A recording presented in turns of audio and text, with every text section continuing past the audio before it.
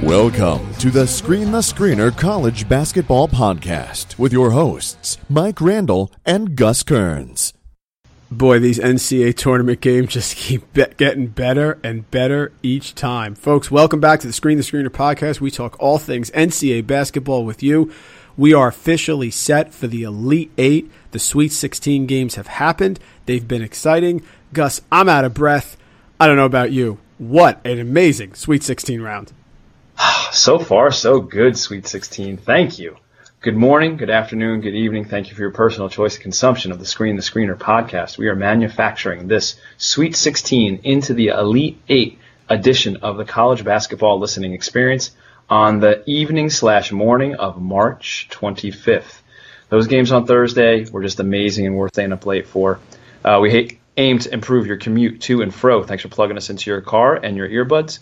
Maybe you have us online when you're waiting to get your car washed this weekend to get rid of all that salt from the last blast of winter. Or maybe you have us on in the lab or in study hall. Hey, wherever you're tuning us in, we're always thankful, we're always humbled, and we're honestly honored to chat NCAA hoops with you, Mike, and our ever-increasing audience out there. We just want to say, hey, ahoy out there at RossiCom. We do have differing thoughts on Jonathan Isaac. And ahoy out there by David Gardner. Love the stuff. Keep it coming. Salancha. Gratulacja. Happy to have everybody tune in. Mike, let's get this thing rolling. Let's get rolling, man. What an incredible Sweet 16 this tournament has picked up. Big-time matchups, sleepers all over the place. Where do you want to start? Let's just go, man. Pick a game. Let's go Michigan, Oregon. Michigan falls to Oregon as that Derek Walton Jr. shot careens off course in the final seconds. The Ducks take it 69-68. Our guy Jordan Bell, huge double-double. Tyler Dorsey, another Mr. March performance, another 20 points for that guy. The seven-man rotation seems to be working pretty well for Coach Altman. They did go a little zone in the second half, it looked like, and this ends Michigan's impressive run. Big Ten tourney champs, a Sweet 16, a shot in the air from your best player to get to the Elite Eight. That sounds like a good season to me. This was a great game. It was a great start to the Sweet 16. 1-point game. Two teams that really have a great storyline. You have Michigan with the seniors, the plane sliding off the approach coming into the Big Ten tournament. They've rallied. The senior guards have stepped up. Derek Walton Jr. really was having one of those special senior NCAA tournaments that he could have carried them to a Final Four. Oregon, which I'm convinced, Gus, would have absolutely made the Final Four if Chris Boucher was healthy. I don't care where they were seated or what they were doing. They have battled through adversity. All of a sudden, we got Big B Williams with 8 minutes. We got Benson playing 24 big minutes. This is a team that can't get in foul trouble, that still goes up and down the floor. Dillon Brooks has still not given us that big performance game. It's kind of, we were waiting for that from Kevon Allen, and we got that tonight. I'm waiting for that game from Dillon Brooks, and we haven't had it. And Tyler Dorsey has been gritty and gutty the whole time, but you nailed it. Jordan Bell in this game. We needed it. 16 points, 13 rebounds, 4 offensive rebounds, including a big one at the end off a foul shot. Great win for Oregon. All I can say. Love to see Oregon and love to see Coach Altman have a chance to get to the Final Four. They will have an enormous mountain to climb, and that brings us into our next game in the Player of the Year showdown. Kansas just places a good old-fashioned beatdown on Purdue in the second half, and they advance to meet Oregon in the Elite Eight with a 98-66 win. Your guy, Frank Mason III, put up 26 points, 7 boards, 7 assists, 4 made threes with only 2 turnovers. That right there is Player of the Year type stuff. He had help from the usual suspects. Devontae Graham went for 26. Josh Jackson had his now normal double-double, 15 and 12. And Swanigan actually had like kind of an average game. He had like 18, 7, 4, 3 made threes. He just didn't receive any help from his fellow Boilermakers. Kansas and the Ducks. That is a pretty sweet game for a Final Four berth, right, Mike? It is. And listen, Kansas has played exceptionally well. I am shocked that all the stuff that has gone on with Kansas this year, Gus, has not caught up to them. LeGerald Vick had the issues. Jackson was suspended the first game of the Big 12 tournament, and they lose that game. Typically, the karma thing comes around. They've blitzed through this tournament. They blitzed the first round. They destroyed Michigan State, and they pounded Purdue here. Purdue had the schematic on how to win this game. I'm disappointed in Painter. You can't have Swanigan leaving Svi Mihailik multiple times to double Landon Lucas on the post when he's guarded by Isaac Haas. And it happened every single time. And Swanigan is very coachable, Gus, which means he's being told to do that. That's a terrible game plan. If Isaac Haas can't stop Landon Lucas one-on-one, you're losing. You can't go to the Elite Eight. Right, you're losing. That is ridiculous. So I saw some things. They were up in the first half, and Swanigan did a great job, of course. The key was Vince Edwards. We talked about this. 8 points for Vince Edwards. You could have turned it off right there. But I was impressed with Josh Jackson. He's been playing undersized all year long as a forward, a power forward, and he's responded every single time. 15 points, 12 rebounds. Mason was great. The streaky Graham was hot. Tremendous win for Kansas. They don't get in foul trouble. They don't foul people. And the guards have taken over. Great win for Kansas. Nothing else to say. Yeah, really impressed with Coach Self. Kind of a little disappointed and let down with the Boilermakers in the second half for sure. But let's get to another great game from Thursday night. Gonzaga wins a true rock fight with West Virginia. 61-58. What a win for Gonzaga. They held West Virginia to shooting 27% overall from the field. That's not just from three. That's overall. That's nuts. Mike, you were correct on your prediction of the Mountaineers not carrying on that opening round shooting. That was totally right on. Great call by you. Gonzaga only turned it over 16 times, and they forced 12 turnovers. So that usual enormous turnover ratio that West Virginia holds did not exist in this particular game. Big Shem and Jonathan Williams played huge inside. Each had 13 points apiece. And Jordan Matthews hit that gigantic three with under a minute to play off that broken play. But didn't it seem like every play was broken in this game? I mean, both of these teams are ranked in the top 5 concerning KenPom's defensive effective efficiency metric. So you knew that this was going to be some sort of like knockdown, drag-out type of fight, and it totally was that way. The Zags overcame the good feel-good karma of Northwestern, the high scoring of Mike Dahm, and now the vaunted Press Virginia. They earned this elite invite, Gonzaga did. Yeah, we're going to have two different opinions on this game, Gus. I don't think this was a great game at all. I wouldn't call it a rock fight. I would call it a really sloppy, bad game, to be honest with you. We're talking about a game where they had 27 first-half fouls. That, to me, is not exciting basketball. That is questionable basketball. It's not fun to watch. I don't think the shooting, from what I saw, was this tremendous lockdown defense from Gonzaga. Mm-hmm. I think West Virginia had a terrible game shooting. They shot 26.7% from the field. And listen, I think Gonzaga is a good defensive team. I do. I don't think this was some tremendous lockdown defense. There were shots that were there. Phillip did not play well. They shot 26.7% from the field, 21% from three-point range. And they're winning the game, Gus, with 50 seconds left. So I don't know what Gonzaga would want in order to win a game to get to the Elite Eight. But the fact that they needed a Jordan Matthews, Ali Farouk-Manesh pull-up three-pointer on the break to take the lead with 50 seconds left, to me means they got lucky. However, I don't care that they got lucky because they've had enough bad luck and run into enough tough teams over the course of their career in this tournament with Mark Few that they deserve this. They've gotten a very easy trip. They were down 2 points to Mike Dahm in the second half of the first game. They almost blew the Northwestern game, and they played a horrifically poor shooting West Virginia team. But that's fine. They've run into the difficult Duke team. They've run into Stephen Curry. They ran into Wichita State. So you know what? Maybe their trip's a lot easier than other teams, and I'm fine with that. And listen, Mark Few, you got to beat Xavier. You got to beat Xavier because if you're going to make a Final Four as a 1 seed, you have to beat Xavier in this game. But you know what? I think the game's going to come together. I think they're going to play well, and I expect them to go to the Final Four. And you know what? I have no problem with it because they deserve it. Because they've been here every year, and they've run into some tough luck, so I think they got some good luck here. I agree. I think the Zags karma has finally kind of come up on their side. I mean, we'll get to the Xavier game next, but I agree. I think that's a game that you feel like you have to come out on top of. If you could write a script of how you're going to get to a Final Four, if you're a Gonzaga fan, how about you play the 11 seed? to get to the Final Four. That sounds pretty good, right? Yeah, Gus, that's what I think you would sign up for that. That's what I'm saying. Like, I'm not trying to put pressure on Gonzaga. I'm not. But No. guys, you're a 1 seed. You're supposed to beat West Virginia. I'm not going to throw you bouquets because you were supposed to beat them. You're a 1 seed. Guys, you got to beat an 11 seed Xavier who has one player right now in order to make the Final Four. So I'm rooting for him. I want to see him there. I can't believe the teams that are on that side of the bracket, Gus, that could be in the championship game. It's a little crazy, It's right? a little crazy, but I want it to be Gonzaga because it's a great story and they deserve it. I agree. I'm totally pulling for the Zogs, as the listeners know. I am I'm fully aboard the Gonzaga bandwagon. In fact, I might be even, helping to repair a wheel or saddling a horse on that bandwagon. I'm all aboard. Let's go Zags.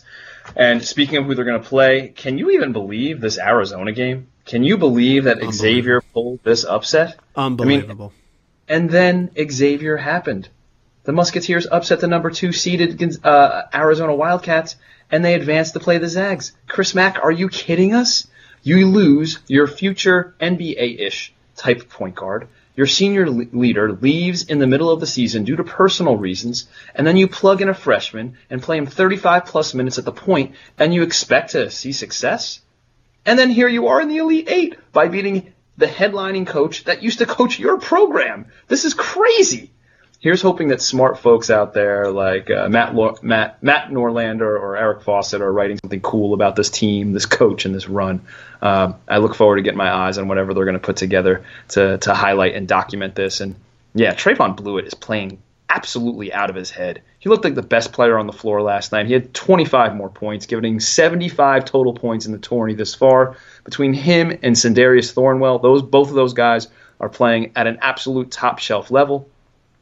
And we said if this game was in the 60s or the 70s, it might be close enough for Blewett to win it. And look what happened. Xavier shot 53% from the field against a usually pretty tight Arizona defense. And man, what a call on that final possession by Mack, huh? He looks pretty smart now. I'm really impressed. I'm so happy that Xavier got this game. And I mean, I don't think anybody filled this game out on their bracket due to the injuries and, Xavier's play coming in, because everybody kind of made fun of them because all they beat was DePaul coming in. So who could have forecast this? Certainly not me. Terrible job by Sean Miller. Terrible job by Arizona. Let's call it what it is. I've had enough of it. I don't want to hear anymore about Arizona. It was a soft game. Folks, Arizona, you have the Final Four in Phoenix. You have to beat Xavier to make an Elite Eight game against the Gonzaga team that's been very shaky in the tournament so far. Sean, terrible job. Awful job by Arizona. They were outscored 12-2. Gus, the score with 3 minutes and 45 seconds left when Parker Jackson Cartwright made 2 free throws was 69-61 Arizona. They're up 8. You got to get it home. You got to get it home. You got to find a way to finish that game. And Sean, I don't know what you're doing in the practice, big guy, but you cannot tell me that Trayvon Blewett has 18 points in the first half. You can't tell me that. You can't tell me he has 18 to the 35. It just can't happen. He is not a breakdown guy one-on-one. He's coming off of screens, loose balls. You're losing track of him. You're not boxing him out. He's getting offensive rebounds. I mean, what were you preparing for? Was Kadeem Allen's 2 fouls in the first half threw off your whole defensive scheme? You can't have that. He's the only guy on that team. Then he got rolling. Macura got rolling. I don't know what he's doing. It's a terrible loss for Arizona. There's no way to shake a stick at it. Great job by Xavier. Chris Mack is going to get a big-time coaching job here. I'm hearing rumors that's why Pat Kelsey backed out of the UMass job, because he worked with Chris Mack, and he's trying to maybe get the Xavier job, which is a whole other story, by the way. We talk about that next podcast. Yeah. But great job by Chris Mack. Feel-good story. Xavier's coming around. Why not? Could they get one more? Why not at this point? But that's an awful loss for Arizona. Death, taxes, and Arizona not making the Final Four. I am sorry, guys, but that's the way it is. You had the better team on the floor, and you did not perform here. I couldn't agree with you more, Mike Randall, on this particular case. And Chris Mack, he just made himself a ton of money, whether it's going to be at a big-time extension at Xavier or at a bigger-time program that's going to pay him over $3 million a year. So kudos to Chris Mack. And Chris Mack, enjoy this whole entire ride. It's going to be totally awesome. Let's get to Friday's games. We tried to squeeze in and get as many Friday games as we could before putting up this podcast, so we'll try to zip through them as best we can. The first one we took a peek at was UNC overpowering Butler 92-80 in one of the earlier games, and Joel Berry looked healthy as all get out. He had 26 points. Justin Jackson complimented him nicely with 24. And if these two play this way, this team's really hard to beat, nearly impossible to beat. The wild card in this game was Luke May. He came off the bench with a nice double-double, 12 points, 16 points, and 12 boards. The guy played great. Butler fought back when they were down 20 in the second half, just like you thought they might, playing the Butler way, but UNC was just a little too much in too many areas for Butler for them to come back and actually make a true game out of this. But I really admired the comeback by Butler. They did not lay down. They did not say this game is over. They played hard and got the game within 10 with about 2.5 to play, which was admirable. And you kind of expected Butler to make that gutty, tough run. That's the way that they play. Definitely. This game went exactly as we thought it would. Kudos to Butler. They had two pretty interesting games, the first two games. I would not say they're the most difficult, but Butler did a solid job. They didn't end the season well. They had some awful losses during the year, like Georgetown at home, but they came out, they competed. They were buried by 16 at the half, Gus. They did come back. They made a game of it. Charbis had 21, Baldwin 14, Martin came off the bench with his 16. They hung around. North Carolina, put it this way, guys, they didn't even have a great game from the inside, guys. No. Hicks fouled out. Meeks didn't play well. May came off the bench and did some nice things. Bradley didn't do much. So it was the Jackson and Berry show. They need a little bit more balance if they're going to go further.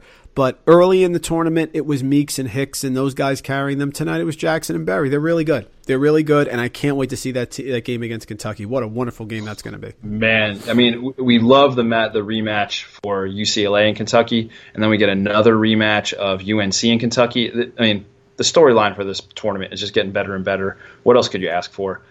Speaking of storyline, how about the storyline for the SEC South Carolina Gamecocks? They just dismantled Baylor 70-50, and the best player in the tournament, not named Trayvon Blewett, just might be Sindarius Thornwell. The dude had another 20-point game, and he outplayed Jonathan Motley. And boy, Coach Martin had his team playing well on both ends. And he's in line for the. He's in line. Listen to this. Just take this in, listeners. He is in line for a game in the world's most famous arena for a trip to the Final Four. Just let that sink in for a second. South Carolina is going to play to get into the Final Four in MSG later on this weekend. That is unbelievably cool.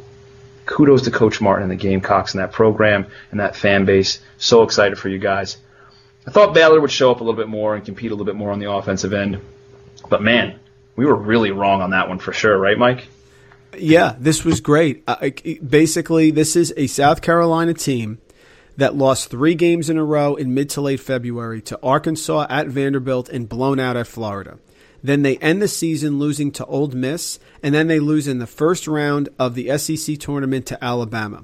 There is no indication that this team was going to go on this run unless you took the fact that they play good defense, and earlier in the year, without Thornwell, they ended up playing very, very well. The storyline here, like you said, Gus, is Thornwell. He's carrying them on his back. He's doing a great job. It's the Cinderella that we want to see, the 7th seed. We love having Cinderella in there. I think this is fantastic. I have no idea when they're going to stop. They can absolutely make the Final Four. They can absolutely make the final game. No doubt about it. Great job for Frank Martin. Great job for Thornwell. He's putting them on the back. They're playing inspired basketball. They're playing hard. Baylor was just Baylor. They were a good team, but they just didn't have the response. Motley had 18. No one else scored. Al Freeman is done, 4 points. Wainwright, 0. McClure, 4. LeConte, 8. They're done. It just that was it for them. They had a very nice season, though. They certainly exceeded expectations, but it's all Thornwell, baby. We love Cinderella. They're here. They're live. Why not? This is a team that could be favored, depending on how this game comes out right now. Wisconsin, Florida's in overtime right now. Right. This is a team that could be favored. It's a wonderful story. So happy for them. Great job, South Carolina. Absolutely. Yeah, you feel so great for those guys and that team and that program, especially if we just hit the rewind button and think of how they ended their seasons last year. they were on the outside looking into the tournament and answering questions like, why don't you think you guys got into the tournament? What else could you have done to get into the tournament? They took full advantage of this opportunity in this particular tournament. I'm so glad they're playing well and they're balling out like heck. It's great. I love it. It's fantastic. You called it Cinderella, whatever you want to call them. Gamecocks, Cinderella, underdogs, SEC, has-beens. They're awesome. I'm so excited to watch them play. Speaking of excited to watch play, I think everybody was pretty excited to watch the rematch of UCLA and Kentucky. What do you think? It was so good, Gus. It was so good, and I was so wrong. And I've never been happier to be wrong. Never been happier. That feels weird, doesn't it? So good, so certain on this, and then you're like, oh wow, this feels good. Listeners, I swear I was so wrong in the game. I put out that Kentucky had no chance. UCLA was going to win by 15. I was so wrong, and I enjoyed every single minute of it because I love seeing something that I didn't think was going to happen. So Fox just goes off. The guy went bananas. He could not be contained in the lane. They had no answer for him on the defensive end. He constantly broke down UCLA's defense, whether they went to that 3-2 zone with ball on top of it or they packed it back into man. They just could not find an answer for him on the defensive end. He went absolutely bananas. And in the second half, yeah, that's right, there was a reindeer optics sighting. Malik Monk had one of those little flurries where he went a little bananas and had a whole bunch of points in the second half to kind of give Kentucky that cushion that they ended up winning by. Now, I'll tell you another thing, and we were kind of trading this on text with a couple of our buddies. Ball looked like the third best guard on the floor, right?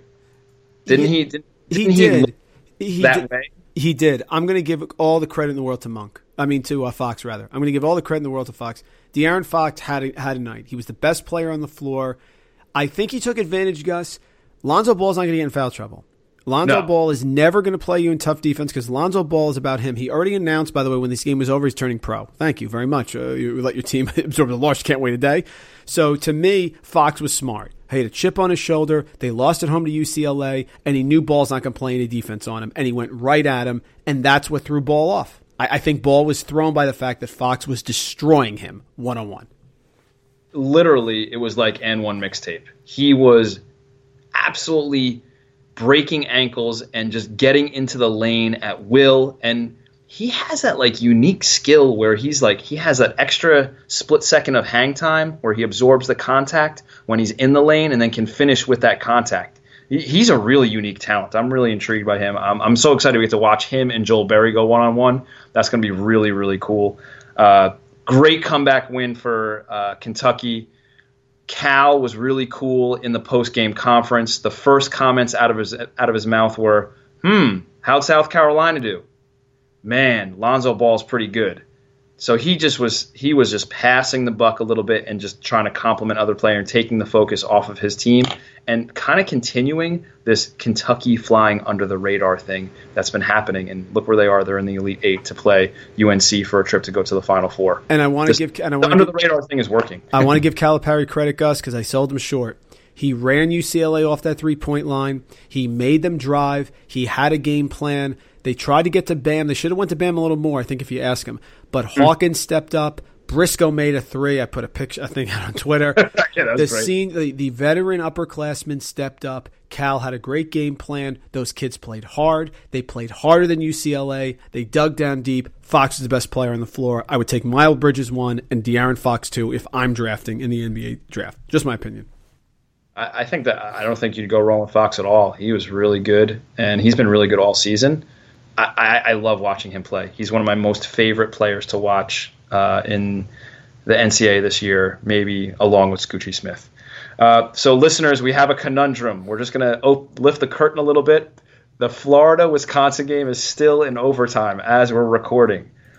So we're going to skip over that game, and we're going to go directly to the Elite Eight matchups that you're going to take a peek at this weekend. And Mike and I are just kind of give you our off-the-cuff thoughts on what's going to happen in each game. Mike, does that sound okay to you? Yeah, let's run it. Yeah, maybe this game will be over. Right now, Wisconsin is up 2 with under 3 minutes left. Unbelievable game here, man. MSG. They will be done by the time we're done. I have no idea. Go ahead. Overtime in the Garden. What else you want? Yeah. All right, so the first matchup, we talked about these two teams earlier in the pod. We have Xavier versus Gonzaga. It looks like Gonzaga's probably going to be favored by a bunch. I don't know. What do you think? 8-ish, if you were going to take a guess, Mike? Yeah, I don't think it'd be that much because Gonzaga hasn't blown anybody out. So I think it's going to be close. My number in my head would be 5. That's what I would say. Okay. Gonzaga what bothered me too, Gus, is they didn't have the let's go gene when West Virginia was making their run. They were very nervous, the push off with Goss. All of a sudden, everybody's hesitant. They cannot be hesitant. They're the better team here. They're the better team straight out. They have a good defense. They have interchangeable parts that you've talked about all year. You got to switch the screens on Blewett. You got to hold them down. If Trayvon Blewett doesn't have 25 points, they have no chance of winning this game whatsoever. So I'll take Gonzaga, and I'll probably give the 5 points. I would take Gonzaga too, and depending on what the line is, I would probably give the points as well. I really think that Melson and Perkins are kind of a good matchup for Blewett. I think they're going to get in his head a little bit and maybe try to match him athletically, which would be great. And I really think that when push comes to shove in the second half, I think Xavier will get into some foul trouble with the Gonzaga bigs, and I think their post-to-post passing is really going to show, and that's going to be one of the highlights and one of the reasons why Gonzaga pulls away from Xavier. But totally looking forward to that game on Saturday. Mike, how about Oregon and Kansas? I don't think it's going to get much better than this besides the next game that we'll mention. But if you're talking Oregon and Kansas to go to the Final Four, what a matchup, man.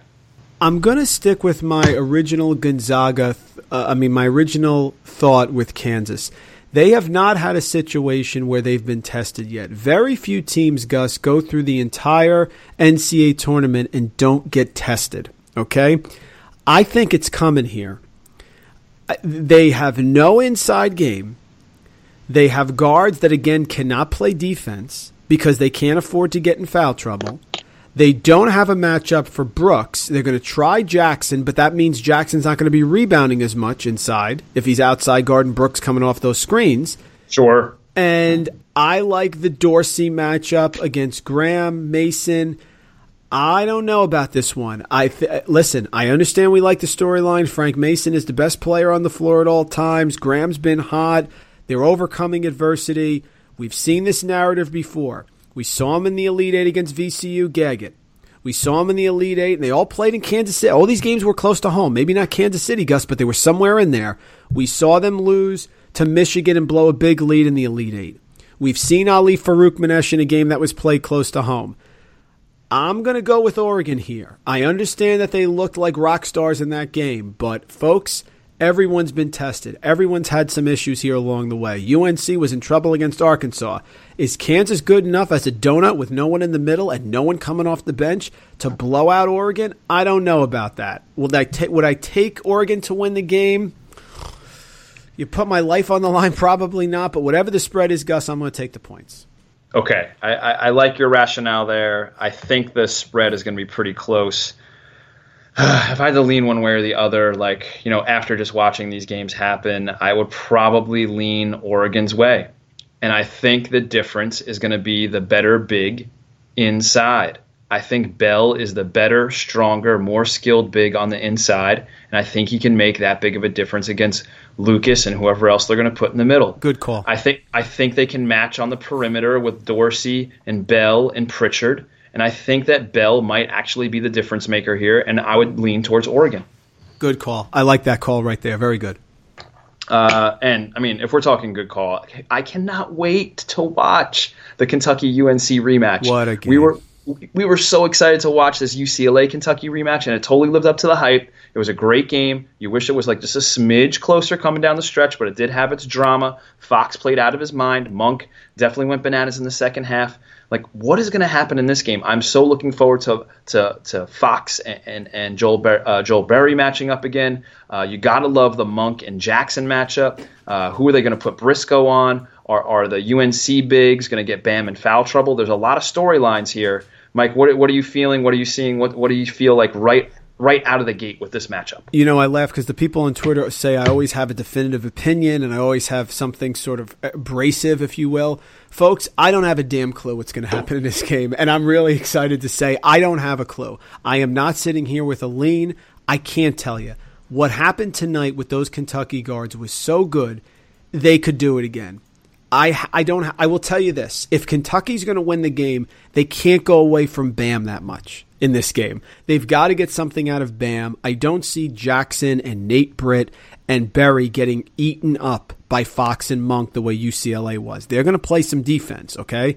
Yeah. So I think Bam's got to give them something inside. But who would go against Kentucky after a game like tonight? I have no opinion on who's going to win this game. I'm not making a prediction. I'm going to enjoy a wonderful game of baloncesto. That is what I'm going to do when I watch this game.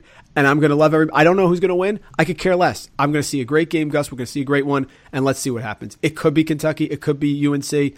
Let's get it on. That's it. You know what? You know who wins here? We do. We win. You're damn right. We win. The viewers win, the listeners win, the fans win, both programs win, like fans of both programs win. I just hope it's a great game. I hope it's a one possession or two possession game with 2 minutes to play. How about that? That's what I'm rooting for. And if I was going to lean one way or the other, since you didn't go definitive, I'm going to lean a little bit towards UNC. If right. Joel Berry's ankle is healthy, I'm going to lean a little bit their way, and I'm going to go because they have more bigs inside and Kentucky only has Bam. I think the amount of bigs that they could run at Bam with Hicks, Meeks, Bradley, and even May at this point, I think that's a difference. I think they have some fouls to burn. So give me UNC, but just a very slight lean. Very slight lean. And Gus, while we're sitting here, I mean, we're going to keep going till this game is over. Right now, Wisconsin's up 2 with 37 seconds left. Something we can get into, Gus, here for the people that came up on Twitter tonight, and I was off on a diatribe on this one. Okay. Jonathan Isaac declared for the NBA draft. Okay, I have an opinion. Okay, and here is my issue. Everybody who declares for the NBA draft more than likely is really good and really athletic, and he's a 7-footer or can dribble, or he's a John Henson, or he's somebody like that. Here's my problem, Gus. I don't think Jonathan Isaac is coming into the NBA in the next 2 years and averaging 10 points and 7 rebounds.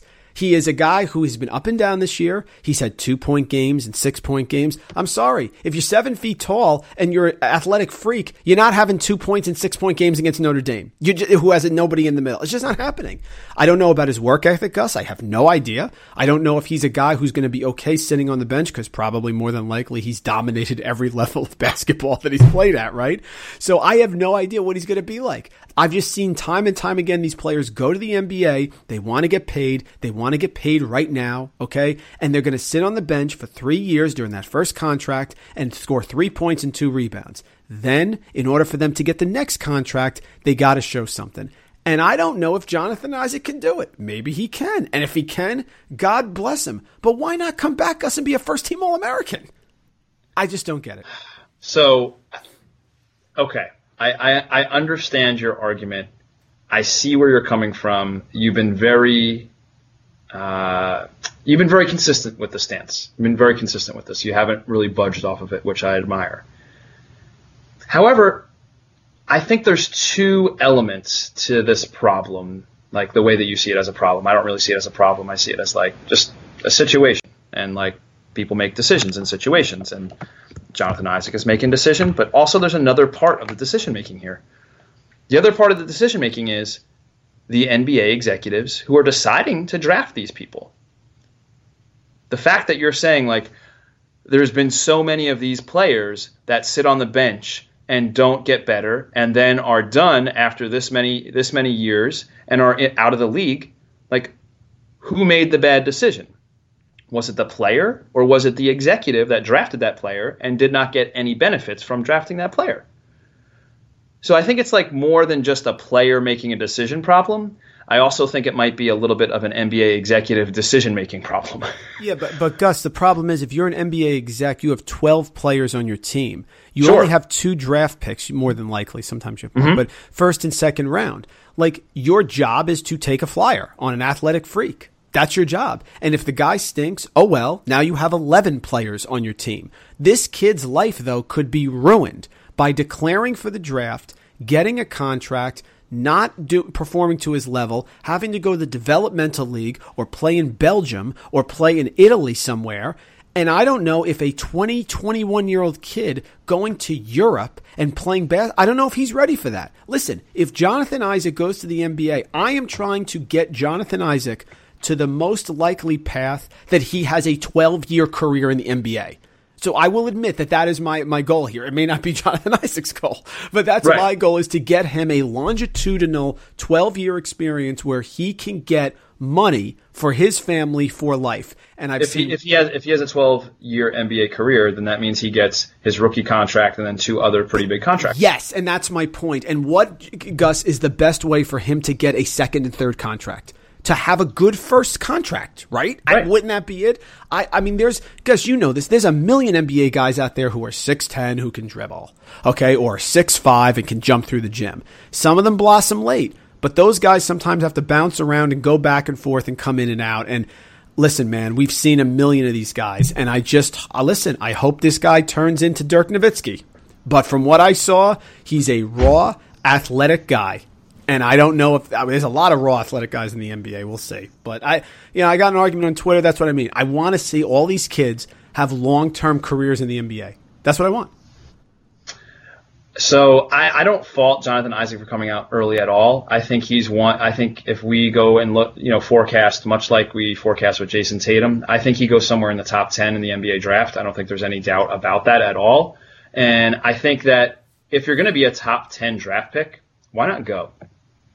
So I have no fault in him leaving at all. I do see like the arguments on the other guys that we brought up, and we don't mean to like totally pick on LJ Peak all the time, but it seemed like he's not going to be a top 10 pick. So you question his decision making, even with his coach leaving. Maybe you look for a transfer rule or something of that nature.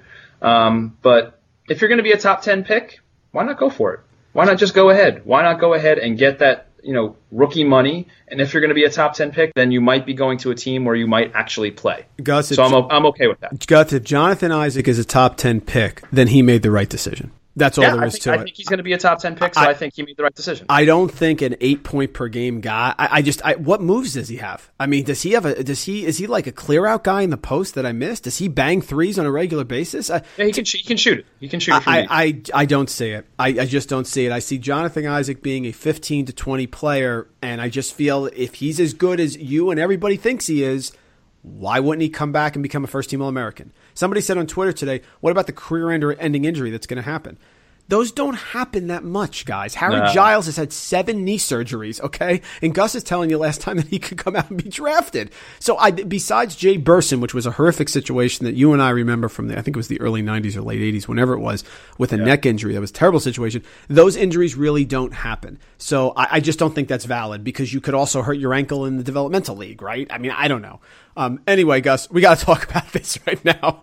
I guess Nigel Hayes makes 2 free throws. Okay, and is that Chiozza that just made that shot? I think that was Chiozza, yeah. Chris Chiozza comes down the court, folks. This is live. This is podcasting live right now.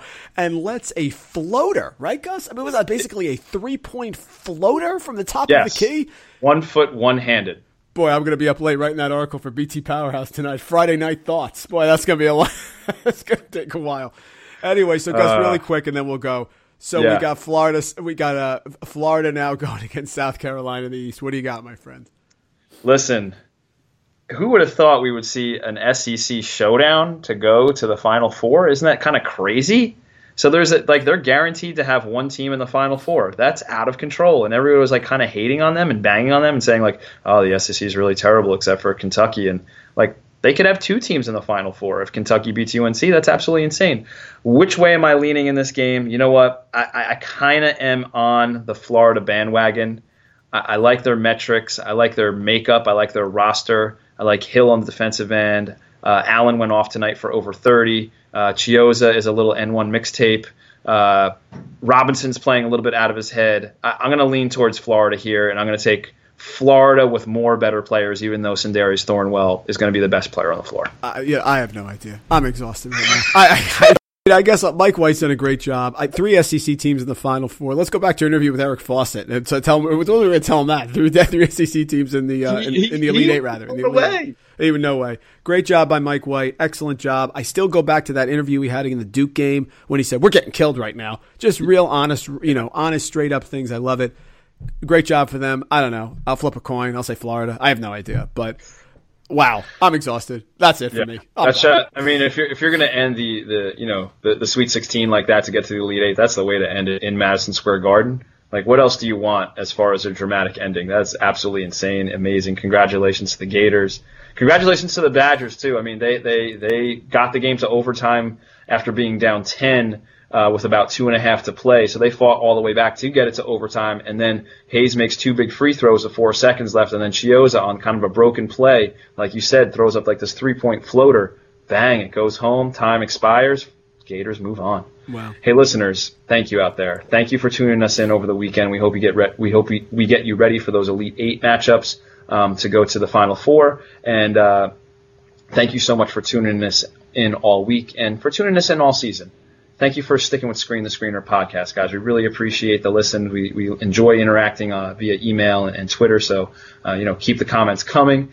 And thank you to Bell Jar for bringing us in and out. If you guys want to hear a little bit more from them, obviously hit them up on iTunes or CD Baby.